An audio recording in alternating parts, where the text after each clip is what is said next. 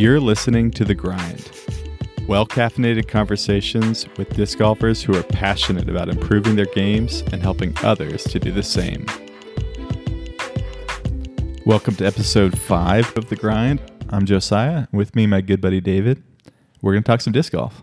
How's it going, guys? This week, we are going to be reviewing the Innova Thunderbird.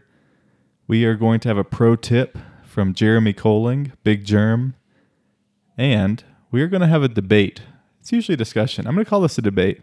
Should you know your score? Should you check your score in round, in tournament? And I'm looking forward to it. But first, David, as always, got to ask, what are you sipping on and how was your week? This week we're sipping on some Morning Mando blend from the Sugar Creek Coffee Roasters. I think we had some Sugar Creek last week. This week it's more of a dark roast. Last week it was kind of more on the lighter end. They have it listed as a dark roast. As far as what I'm seeing, it's more of a true medium roast, but their roasting style is kind of hitting that higher end palate, and typically when you're in that genre of the craft coffee, your darker roasts end up being a little bit more on the medium side, so it's more approachable for the wide variety of people, as opposed to dark roast can sometimes push people away at times. Yeah, and so could a super light roast, so I think it's a very, like you said, approachable cup for sure. Yeah, for sure. I'm enjoying it overall. I'm typically a dark roast. I'm not a huge dark roast person, so it's not something that I would necessarily grab off the shelf. But it's not something that if I had it brewed up for a friend, if a friend brewed it up for me at their house or over the holidays, it's not something I would be offended by. It's something that I would just enjoy drinking. No, for sure. I think it's pretty similar to what we drank a few weeks back, the Grind from Birdie Fuel. It's approachable. It's easy to drink. It's got some good chocolatey and nutty flavors. You said you picked up a little bit of citrus. I'm not that good at coffee, but I honestly, I was telling Josiah that I'm typically not very good at picking up notes once it gets to the medium to darker end of the coffee. Mostly I'm going to be tasting just that roasted taste, which you associate as kind of earthy, chocolatey. Sometimes I'll pick up some of those tobacco notes in there, but I'm just not as good at picking up the notes as it gets darker, for sure. Yeah, and it's a great cup, and they do have roasting options on their website, so I'm assuming they'd have that in store as well.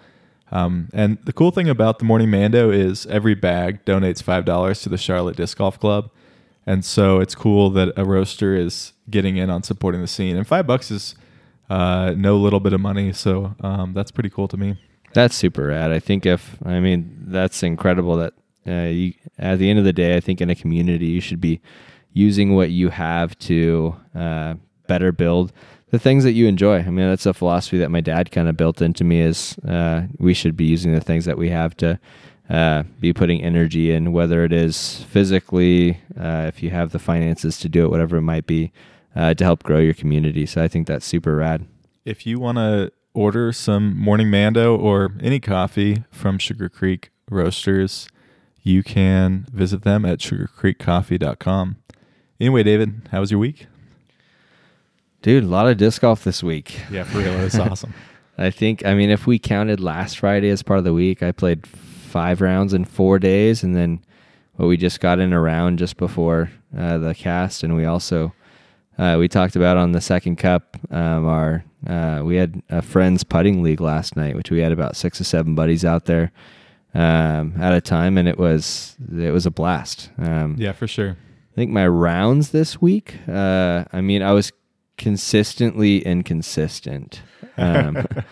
My putting this week, I think I talked about last week, my putting felt like it was not that great. I went from being very consistent over the past month to feeling like my putting started to fall apart. And putting league, I felt pretty good. But on the course this week, I just wasn't consistently cashing putts. And I think part of what I've been dealing with over the past week is a little bit of hip pain. I think I'm kind of attributing it to all the spike hyzers I like to do with my forehand. I get flat top Firebird, spike hyzer, anything from 180 feet to 280 feet. Doesn't matter the hole. David will find a way. Always the answer.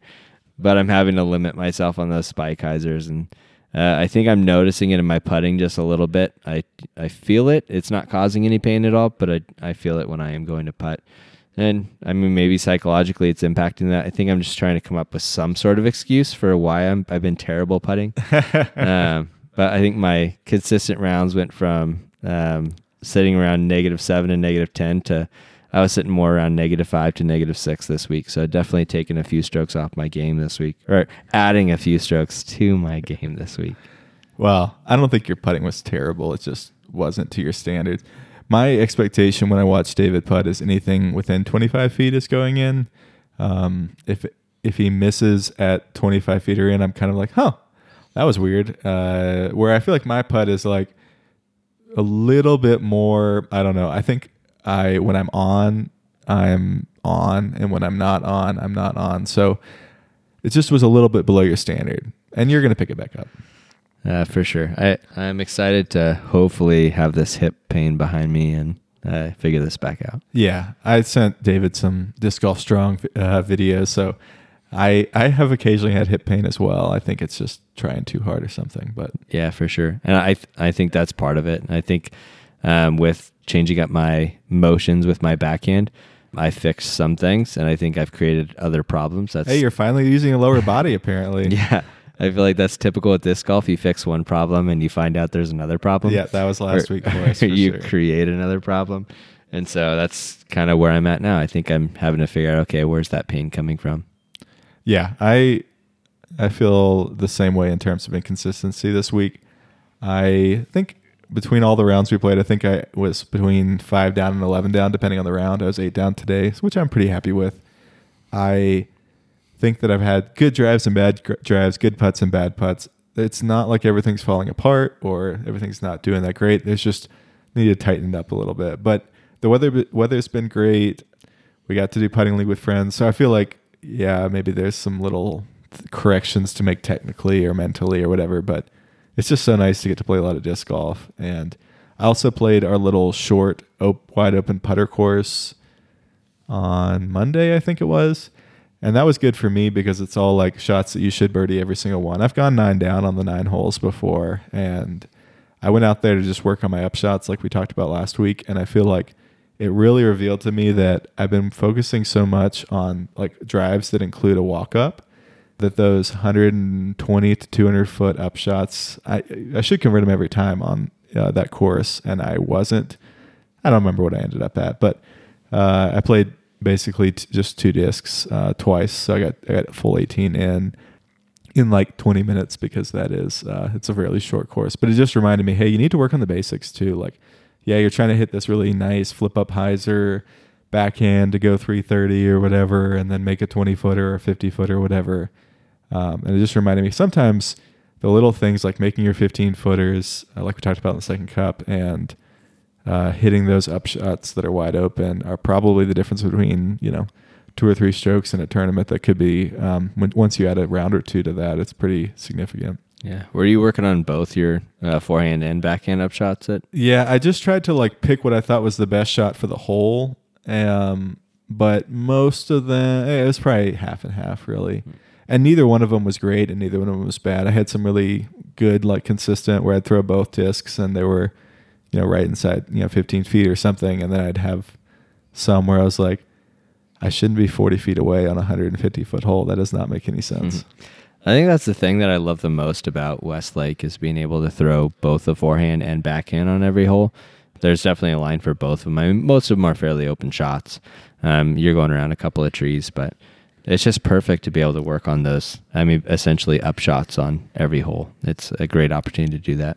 Yeah, no, I totally agree. And so I was glad to get to do that. I probably need to do that a little bit more often. And I think it'd be fun to get friends out again and do some kind of something there to put a little pressure on it. Glow rounds? Yeah, glow rounds. It's gonna get warm at night soon. Yeah, I'd say here in March. I think we're probably going to be pushing April before it gets warm enough and I guess dark enough or warm enough. Yeah, warm enough. Yeah, well, yeah, glow rounds are fun. No, we should do that for sure. Cool. Well, you want to get into the pro tip? Yeah, for sure. We have Big Jerm himself. I reached out to him and I said, "Hey, Jeremy, Jerm, Mr. Koling, I don't know what to call you, but what's one thing that you wish you knew when you were first building your game? And he said, that's a good question. Thanks, Jeremy. I agree. That's a great question. He said, I think controlling my body and arm speed isn't something that I really focused on until well into my pro career. I used to think that everything had to be fast in order to get much of the desired big distance. Now I understand that much better that proper form and timing is everything. Reminding myself to go 70 to 75% usually allows me to achieve up to 90 to 95% of max distance potential, and it's also much easier on my body. And I feel like we've been talking about this around this a little bit in the previous episodes of either the main podcast or the second cup, but I wanted to ask you, David, what do you think about this pro tip? This just sounds like something Jeremy Koling would go to. When I think of Jeremy Koling, I think of, he's probably one of the most humble guys on the course and just fun-loving. And I think the way that he communicates this is so reflective on his game. And I think the natural tendency in the game is to go out and you want to be one of the big guns. You're going out there and just exploding on every drive. And it seems like that's how you get your distance. But yeah, I think for me, I wish I knew this earlier on, because this is something that I probably just started learning, at least committing more to learning. It was something I pushed a little bit of aside because I had heard the theories, I guess, earlier on, whether it's from Josiah talking to me or watching YouTube videos, whatever it might be. But it didn't really sink in until I talked on the episode 1 about going and playing in Austin, Texas. But learning how to throw with more finesse and not having to just go up ripping on every disc. And like for me with forehand, I'm just ripping on an overstable disc every time because I don't want to turn it over. And man, by the end of the round, I'm exhausted. I'm so exhausted. And now I think over the past, it's been about a month since we got back from Austin, and that really changed up my approach and just mental approach to my forehand. I think we talked about, I definitely am feeling a lot smoother with it. I'm not going up and just ripping on my disc every time. But man, my arm never feels tired anymore. And I think maybe I've given up like 10 to 15 feet, maybe.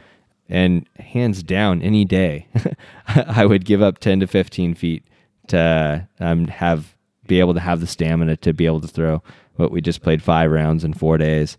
To be able to do that, hands down, I think that I would take that any day. Yeah, I think about this for the backhand primarily for me, the forehand as well, but I think I'm like naturally a finesse forehand player. I use a lot of wrist and a lot of spin, but the backhand for me is one that, everybody, probably has heard somebody say, hey, you need to slow it down a little bit. And sometimes you think you're moving slowly, but you're really not. And I think that, we were talking about a friend that David was helping him out with his backhand form a little bit, and he was having that front foot point forward. And I think what would happen for me, or what still occasionally happens for me, is that last stride gets long because I've built up a little bit too much speed in my X step without having the related coordination. And so for my backhand, just generally, I think that lately I've had these throws where I think I'm going to throw like a fairway driver in the 310, 320 range, and it goes like 350, and it's like a 75 to 80% power throw. And this has happened before, even before I was trying to slow down, where I was trying to power down. I was trying to think about hole 9 at Watson at the top position where you threw your Firebird way too long before. Yeah. Like I think I've had this occasional thing where I've hit this really great drive. All of a sudden, I went 50 feet further than I expected or 30 feet further than I expected, and I wasn't trying that hard. I think it's because my timing was actually good for once instead of being all out of order because I was running down the tee pad or whatever. So for me, I think about it a lot for my backhand. I feel like I'm just getting to the point where I'm really slowing down that run up, keeping my footsteps or my X steps short, and I'm seeing some good results. And I had one of the most, I think it was John and I were playing, but somebody came up to me as we were just had teed off, and he was like, you started so slow and then you just exploded through the shot. And I was like, I might be actually finally doing it. I might actually be finally not running down the tee pad. That's what I think about with my backhand, with slowing things down with timing. the one time that I've hit 375 with my T-Bird 3, and I think that's probably the furthest backhand I've ever thrown. Yeah, I think about this throw specifically for this subject. I completely slowed myself down and was very intentional about methodically going through I was at the time focusing on where I was landing, and then also just having that reach out. I think we talked about that in our episode too, but having to reach out as opposed to reach back. And I was just so focused on that I was just, everything seemed so simple for that throw. And I think because I wasn't so focused on getting that big distance, I was just focused on that one mechanical change that for some reason all the timing clicked, and I somehow threw a lot cleaner and got more distance. Yeah, it was 375 with a fairway driver, and it was flat to hyzer. It wasn't like you got a big turnover or anything. It was just clean, smooth. You looked effortless, and we said in the previous podcast, but I was like, oh crap, that's not good. I mean, it's good for him. It's good for him. There was one day where I started feeling like my backhand was starting to click, and I had that effortless feel. And I texted Josiah too. I was like, dude, I'm starting to feel like this is effortless for me, which is, I mean, that's essentially where you want to be, to where you're not having to just explode at, like Koling was saying, at 100%, but it feels just effortless. Like it is 70, 80%, but really it is, I mean, that in essence, it's getting you that 100%. That's where you want to be. And I mean, that's something that I'm continually working towards. And I think I've gotten back to trying, especially with my backhand, I've gotten back to trying to get more distance by exploding a little more.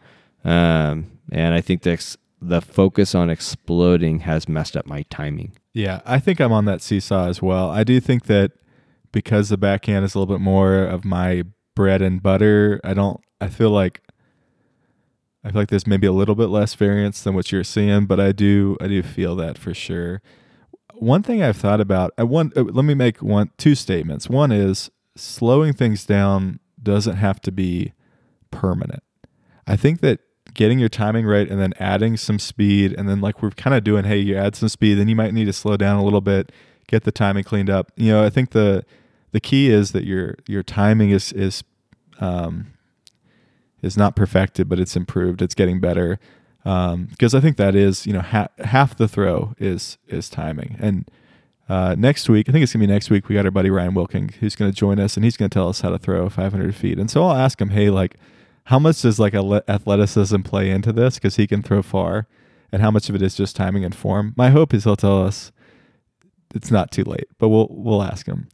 The other thing I was going to say is I think, just from my experience in disc golf in general, whether that's forehand, backhand, putts, smooth acceleration and not having motions that take away from that is more important than speed. It results in speed, but David and I were talking about making longer putts, and I was showing him that to make longer putts for me and get that acceleration and that distance, I actually have to shorten my stroke a little bit to get that smooth pop, and I think that's kind of the case with the backhand as well for me.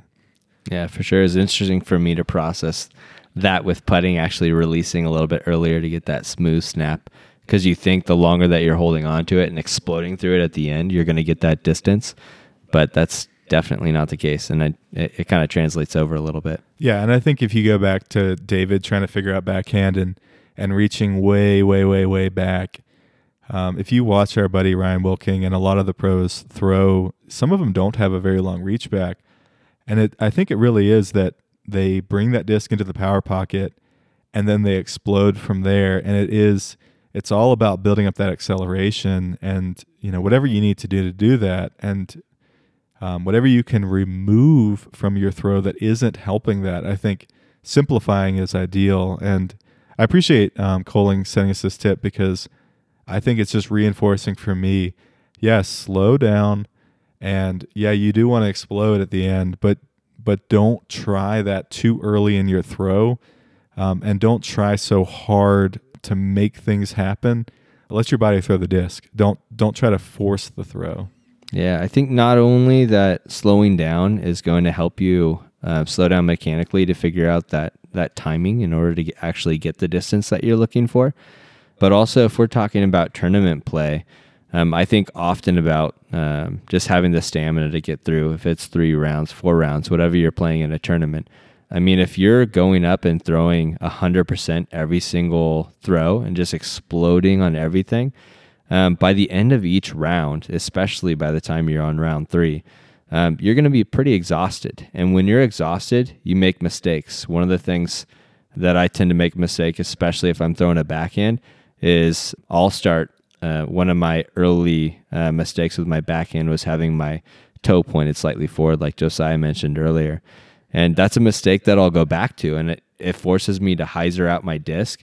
And then I throw it like 200 feet and it's just this height. And I do that when I'm tired. Yeah. It's not that bad. But I do that when I start getting tired. And I think if you can slow yourself down to not only, there's so many variables about slowing yourself down that it improves your game all around. Yeah. I remember the first tournament I played, which we talked about in episode 2, but just my arm being so dead by round 3 that my form fell apart, and then like my trust in my throws and even in my putts after a while started to fall apart.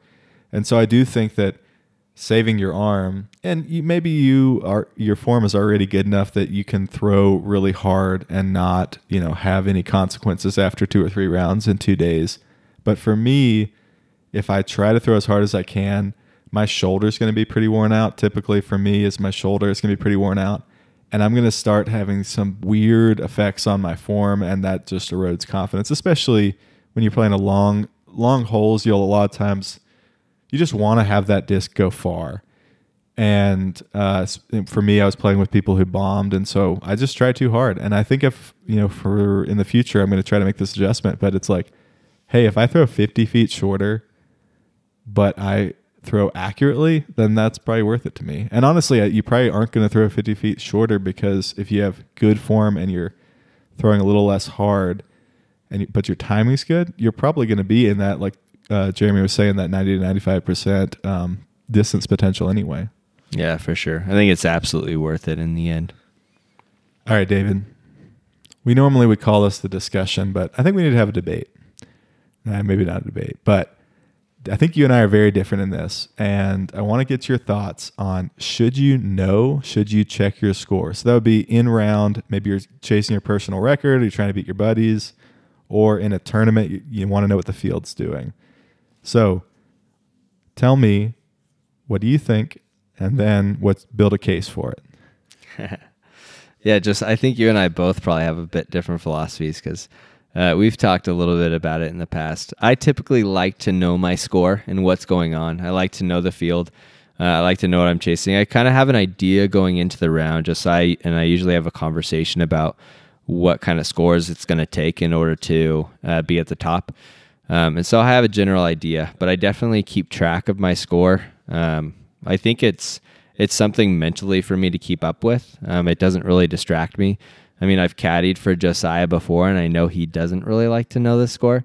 And everything try to help me. Everything within me is trying to figure out how to kind of communicate with Josiah to let him know where he's at, but not actually tell him.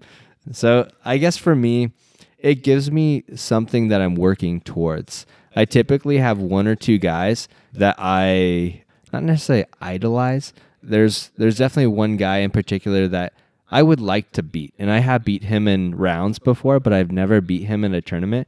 And he is, I think partly the reason why I want to beat him is because he's so crazy consistent with his forehand. He is, and that's something that I take a lot of pride in for myself. And I think seeing how ridiculous he is, and he can throw a forehand 420 feet. My average forehand is more like 380, 385 on for my absolute like max power. And so it's kind of frustrating for me. And I know that I can beat him in a tournament. And so I think having people that I want to beat gives me that drive of competitiveness to be working towards something. You are very goal oriented. Definitely. If it's just around by yourself or with friends, you're going to be like, hey, I want to beat these people, or I want personal record. Yep. Tournament, you're going to pick 2 or 3 people that you have to beat to use that as fuel. For sure. And I think even in a practice round, when I'm going into the practice round to practice, I typically don't play as well because I'm not really caring. There was a period when we were playing with friends that I I had the record with our friends for the longest time, and Josiah finally beat me. I reawakened the monster. But I had got to the point to where I was kind of lackadaisically playing. I wasn't intentional about my putting. I wasn't intentional about much. Every putt, 15 feet, 20 feet, 25 feet, 30 feet, didn't matter, was hitting the front of the rim. Yeah. But there's definitely the competitive aspect of it, I think, for me. And so I think it's not necessarily for everybody. I think some people are competitive in different ways. That's something I think growing up, I have a twin brother we've talked about on the podcast before. Him and I are both like kind of playfully competitive, and we like to beat each other and kind of harass each other about it in a fun way. And I think that's part of where I guess that drive comes from. Is it's fun to have that. I typically find like that one person every tournament that I really want to make sure that I'm going to beat. And I typically talk about that person with Josiah. It's fun for me to have something to work towards, I guess. And I like knowing where I'm at in the pack, feeling like I'm chasing, I'm fighting something down. And you really feel like that if it doesn't affect you negatively or distract you or make you push or be too aggressive, you really do feel like, no, I'm going to play my best when I know the landscape and I know what I need to do to win. For sure. And I mean, we've talked before. I've had one tournament that I played absolutely terrible. And in that tournament, I mean, I went into the round being really competitive, but I fell apart early. And I think that's the one tournament that second round, I really didn't have a goal in mind. It's like, I'm just going to go through the motions here because I was towards the bottom and didn't have a chance. I'm just going to have fun. I had one guy on my card that I love playing with, and I just had a lot of fun playing around with him. So, yeah. And it's just so interesting because I don't play well, or maybe I should put it this way. I play much better when I don't focus on my score, anybody else's score, even how I'm doing, if I'm doing well or poorly. When I went 14 down, and which is once again beat David's record, just point it out there. But it's not going to be long. Yeah, no, I'm going to go 15 down before too long. You're right, David. But I knew I was doing well and knew I was getting close to a personal record, but didn't know my score. I think in general, I'm a process-oriented person. I really want to think about nothing else but the current shot, and then think about nothing else again until the next shot. And when I do that, and I am kind of in between, really not in the competition, but just enjoying being outside or being with friends or whatever, or playing in the tournament, I can play really well. I mean, I can be a very good disc golfer. And when I am really focused on, hey, I need to make this score, I need to do this thing, I think that distracts me from actually executing my shots. And it puts more pressure than is necessary on a putt or whatever. David was caddying for me the second round of the Colorado States, and I was playing well up into a certain point that made some mistakes, and David wanted to encourage me. He was like, hey, man, you're still in it. You still have a chance. Because the leader at that point had just double bogeyed, I think, 2 holes in the past 3 holes. And so I wanted to figure out some way to let Josiah know that he was still in it. And I honestly don't think he messed me up too much, but I do think that for me, I am one of those people that I would have been just as good off or maybe even better off having no idea. You said that, and then a guy on our card said, hey, we're all tied for third on like the next, I guess it was a few holes later after you had to take off. I didn't notice him say that. No, it was after you had to take off for your round. Okay. And I think that honestly just messes me up, and I want to get past that. Like, I want to be able to know the score, know how I'm doing, know the landscape. I don't want to know it, but if I do know it, I don't want to be messed up by it. But I play best when I'm just in that kind of flow state, focused on my shot, focused on the putt, focused on the next drive, focused on the upshot, focused on the putt, and then I let everything go in between. I honestly think that there's certain times where when I watch pro tournaments, like Paul McBeth, he always knows the score. And I do feel like your game is more Nate Sexton, but your competitiveness, I feel like, is more Paul McBeth. And then the skills level maybe a little lower than those two. Maybe just a little bit. But I do wonder sometimes when Macbeth is pushing from behind, sometimes he takes it. But I do wonder too, if he played conservatively, if people would just fall apart. knowing he was back there and he would be able to take some wins, or if the fact that he is being so aggressive is the reason that people could fall apart or the reason that he'd take the wins. And I don't know the answer to that, and I'm not Paul, and I don't, he and I only talk once a week or two, so it's hard to get all the questions in, but I do wonder about that. Yeah, I remember as a kid, my dad would, one of the things that my dad would say is that he would almost want to try to get me angry when we were playing baseball or something, because I always played more with the fire on my shoulder when I was angry or upset about something, because I wanted to prove something. I think ultimately I want to prove that I can do something. I want to prove that I can. And at the end of the day, I think you have to, for me, it's believing that you can do it. Because if you don't believe that you can do it, I think we mentioned this in one of the podcasts, but if you don't believe that you can do it, then you're never going to actually give yourself a chance. And I think having that goal in mind for me, and that feeling of like, I'm chasing this person down. I am chasing this person down. It's a fun feeling. I think if I was in the lead, it would be a little bit different. But you knew the score when you won Palisade, your first tournament. After the first round, but I also knew that it was after the first round. I knew nobody was going to catch you. I just needed to not make a mistake. Sure. And I had enough lead that I didn't really have to think about it too much. But I think if I was winning by 1 or 2 strokes and the person on my card was putting some pressure on me, that might be a little bit of a different game. I haven't seen myself in that scenario, so it would be interesting, I guess, to see if that would change my dynamic of play. Yeah, I think my first tournament, if I didn't know I was leading, I think I would have been better off. Yeah. And that's just, and maybe there's some growth in me that needs to happen from a competitive perspective, but I also think knowing yourself and knowing, how you're wired and what works best for you, and then just leaning into that makes sense to me. And for me, I think it makes sense. Most tournaments now, and this could be true in your round as well, going for the personal record or whatever, you can check the live score, and it's probably worth it that last hole or if you're deciding between whether you're going to run a putt or not, if you can quickly check the score and say, hey, if I just lay this up, I'm going to get my personal record. And it's a 60-footer with, or hey, if I make this putt, I'm going to be, I'm going to be tied for second instead of, in third, or whatever those things are.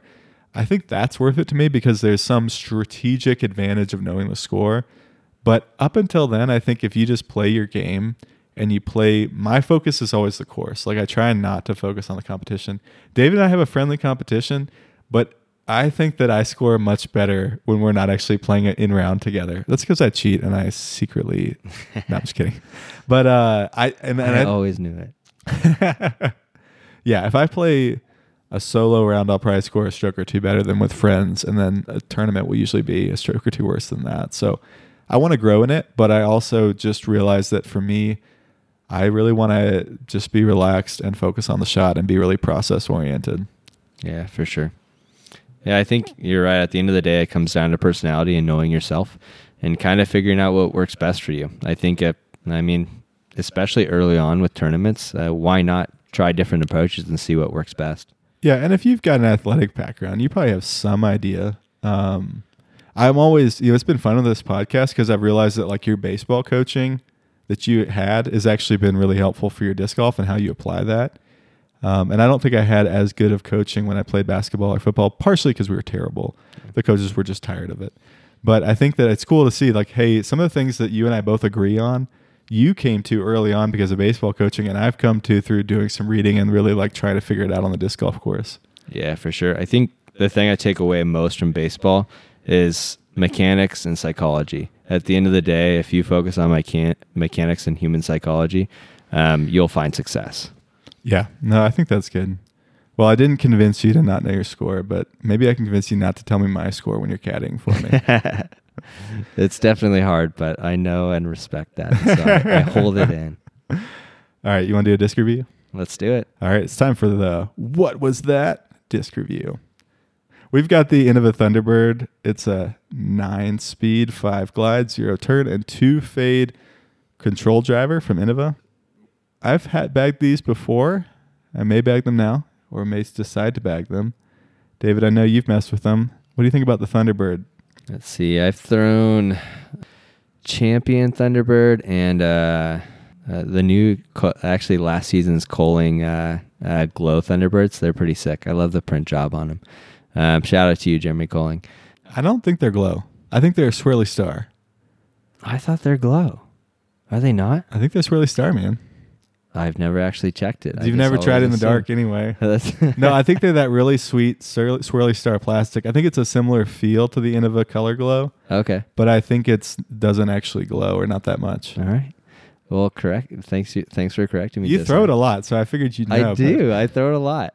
Let's see. I've thrown them both. The champion Thunderbird for me is a little bit more on the flippy side now. When you say flippy side, can you explain the flight? On the forehand or backhand? That's on the forehand. Okay, so what's the flight of the champion on the forehand?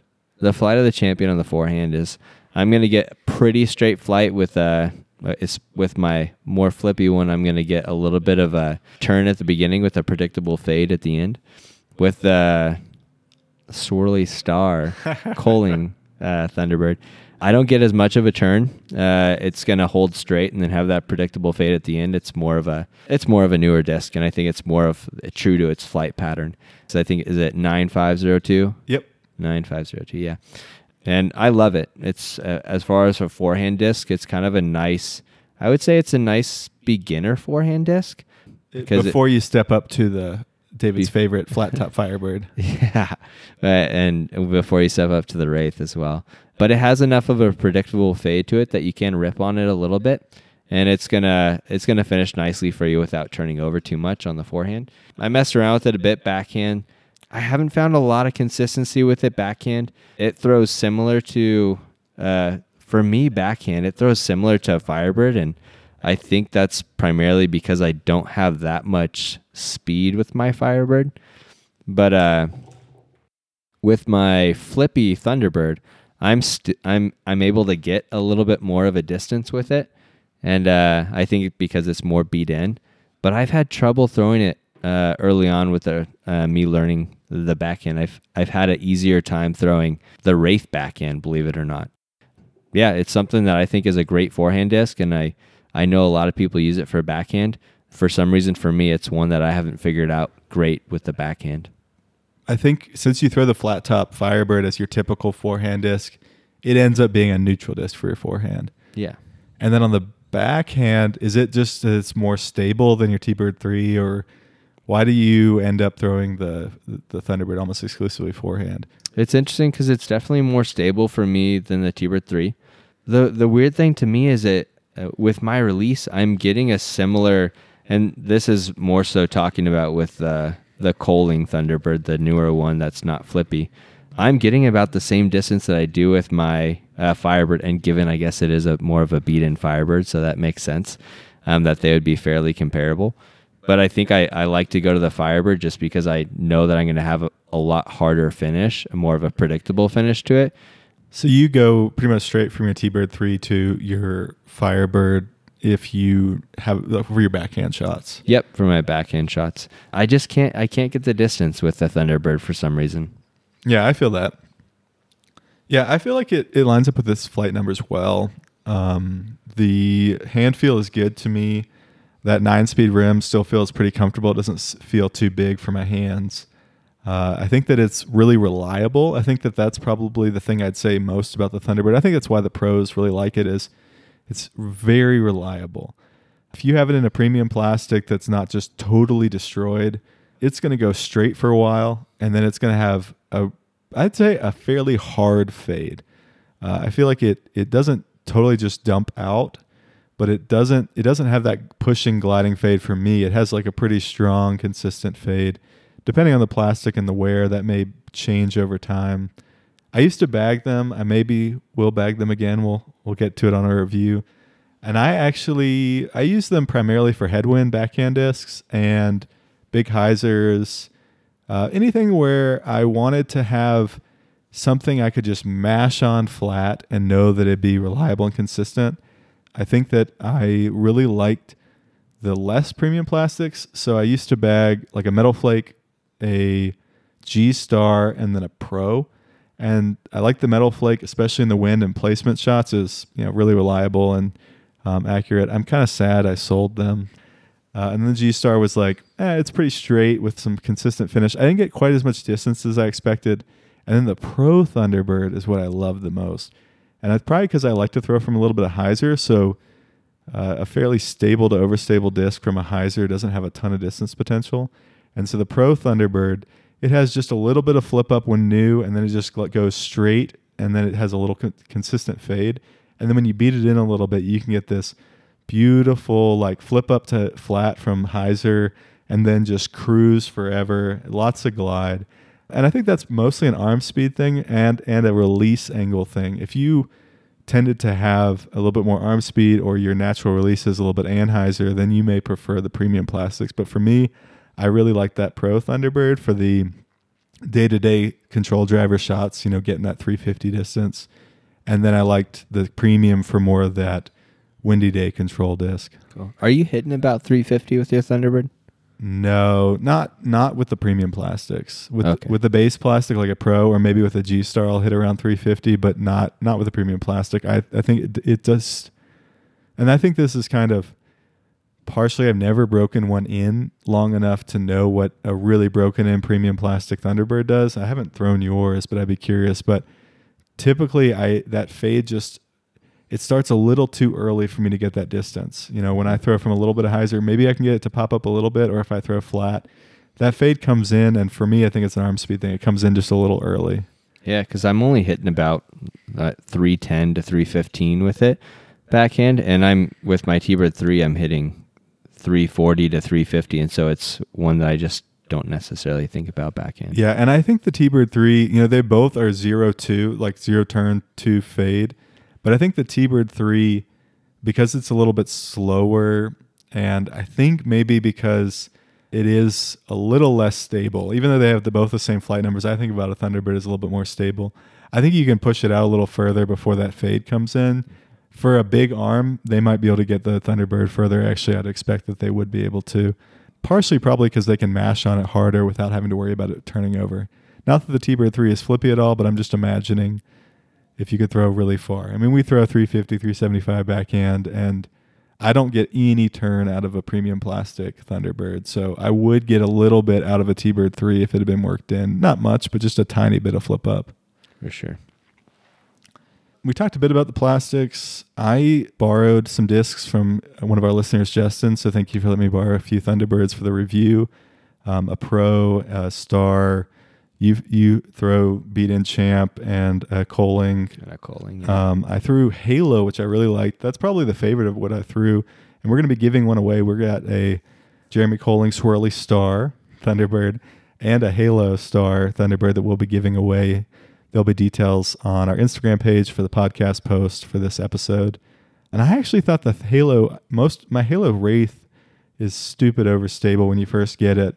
And that Halo Thunderbird had a little bit more glide than the Champ does, and that fade came in a little later. And I think that would beat into a really nice long control driver disc once it was beat in a bit.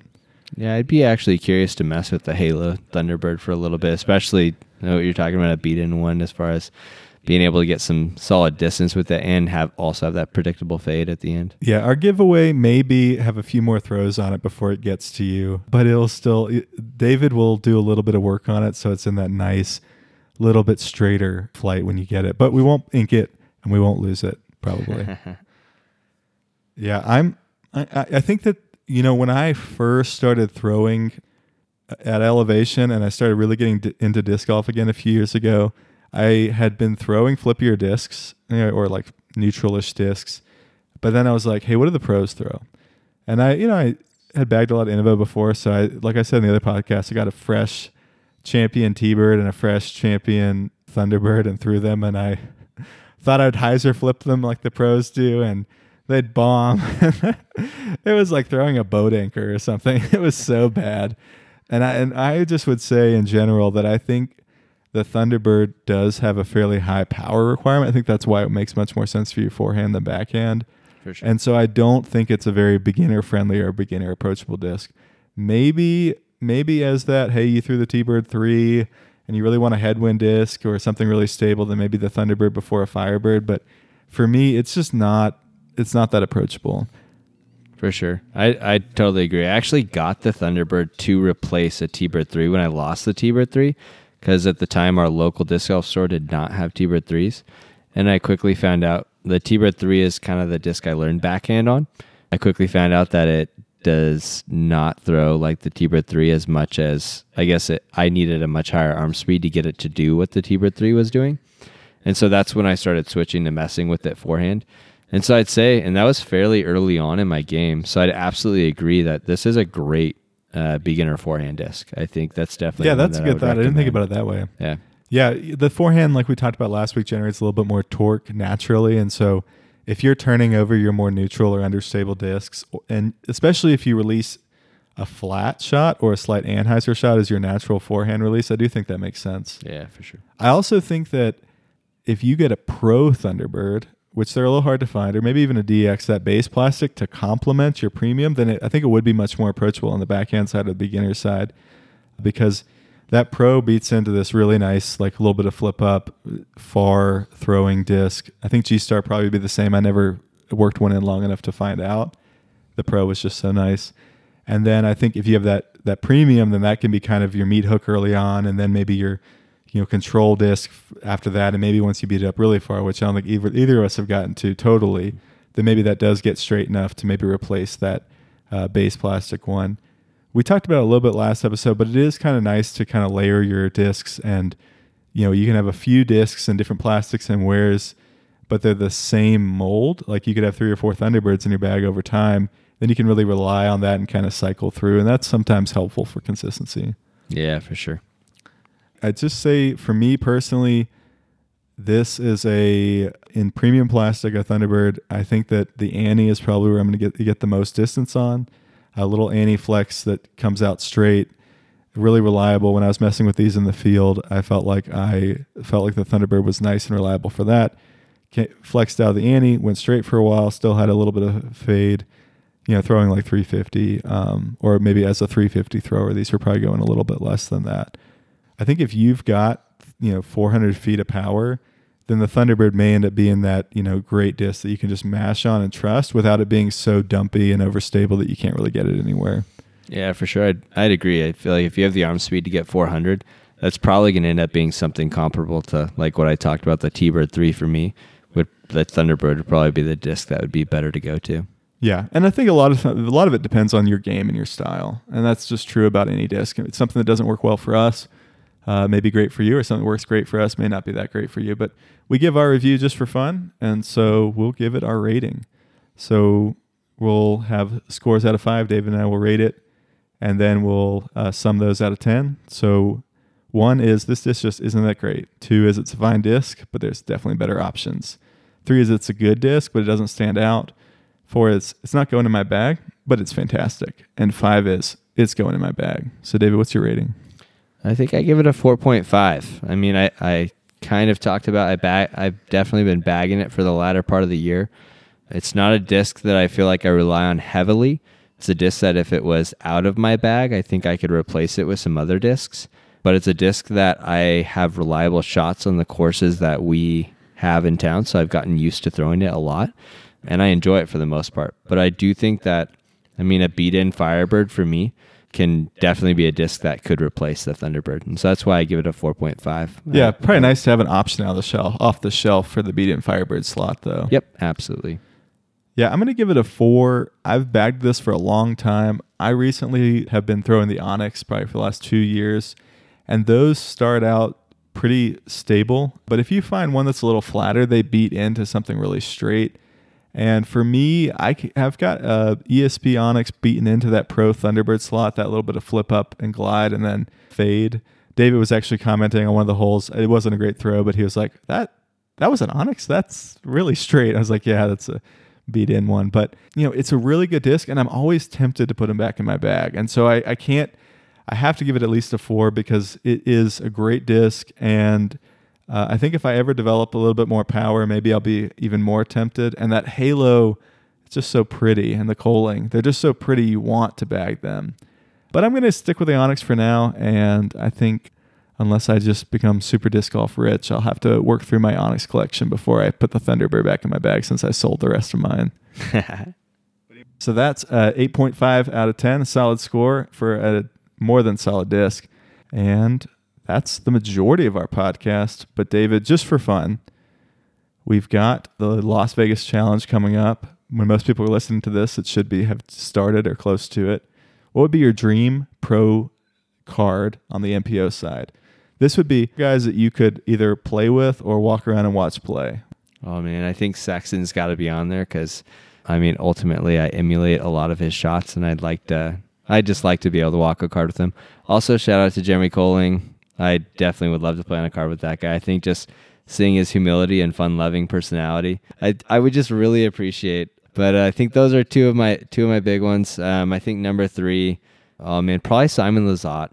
I think he's another one. I love his approach. I just love that he can laugh at the ridiculous shots that he makes, and he also laughs at himself when he has absolutely terrible shots. Not that happens very often. That would probably be my ideal 3 people to play. How about you?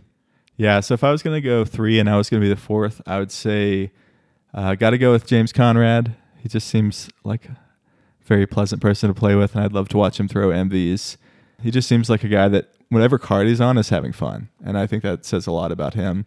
I'm going to go Sexton as well. I just think that he's got such a strong forehand game, and it's fun to watch him, and he also seems a lot of fun. And then I'm going to go Macbeth, because I feel like Macbeth, he can be fun to play with when he's not in his destroyer of worlds mode.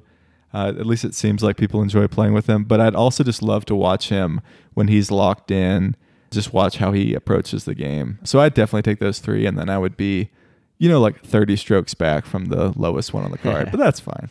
I loved it. I was just watching Nate Sexton on the practice round from last season on the Las Vegas Challenge. And I think it was the par 4 island hole. It's basically a pitch up to the island, up to the basket. And he's harassing Koling and Ulibarri going into the hole, saying that the pro route is going for the hole, and he just walks up and throws this perfect spike hyzer and parks it by the hole.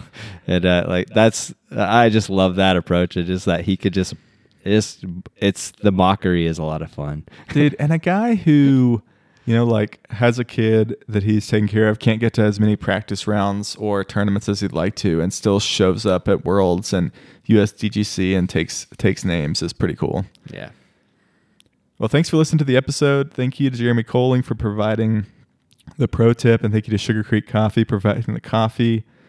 You can subscribe to the podcast so you can catch more from us.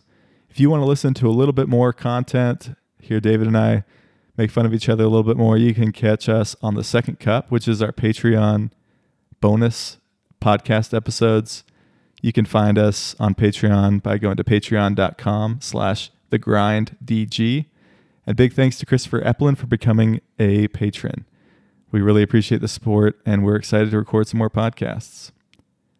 Anyway, this week, whether it's coffee or disc golf, don't forget to enjoy the grind.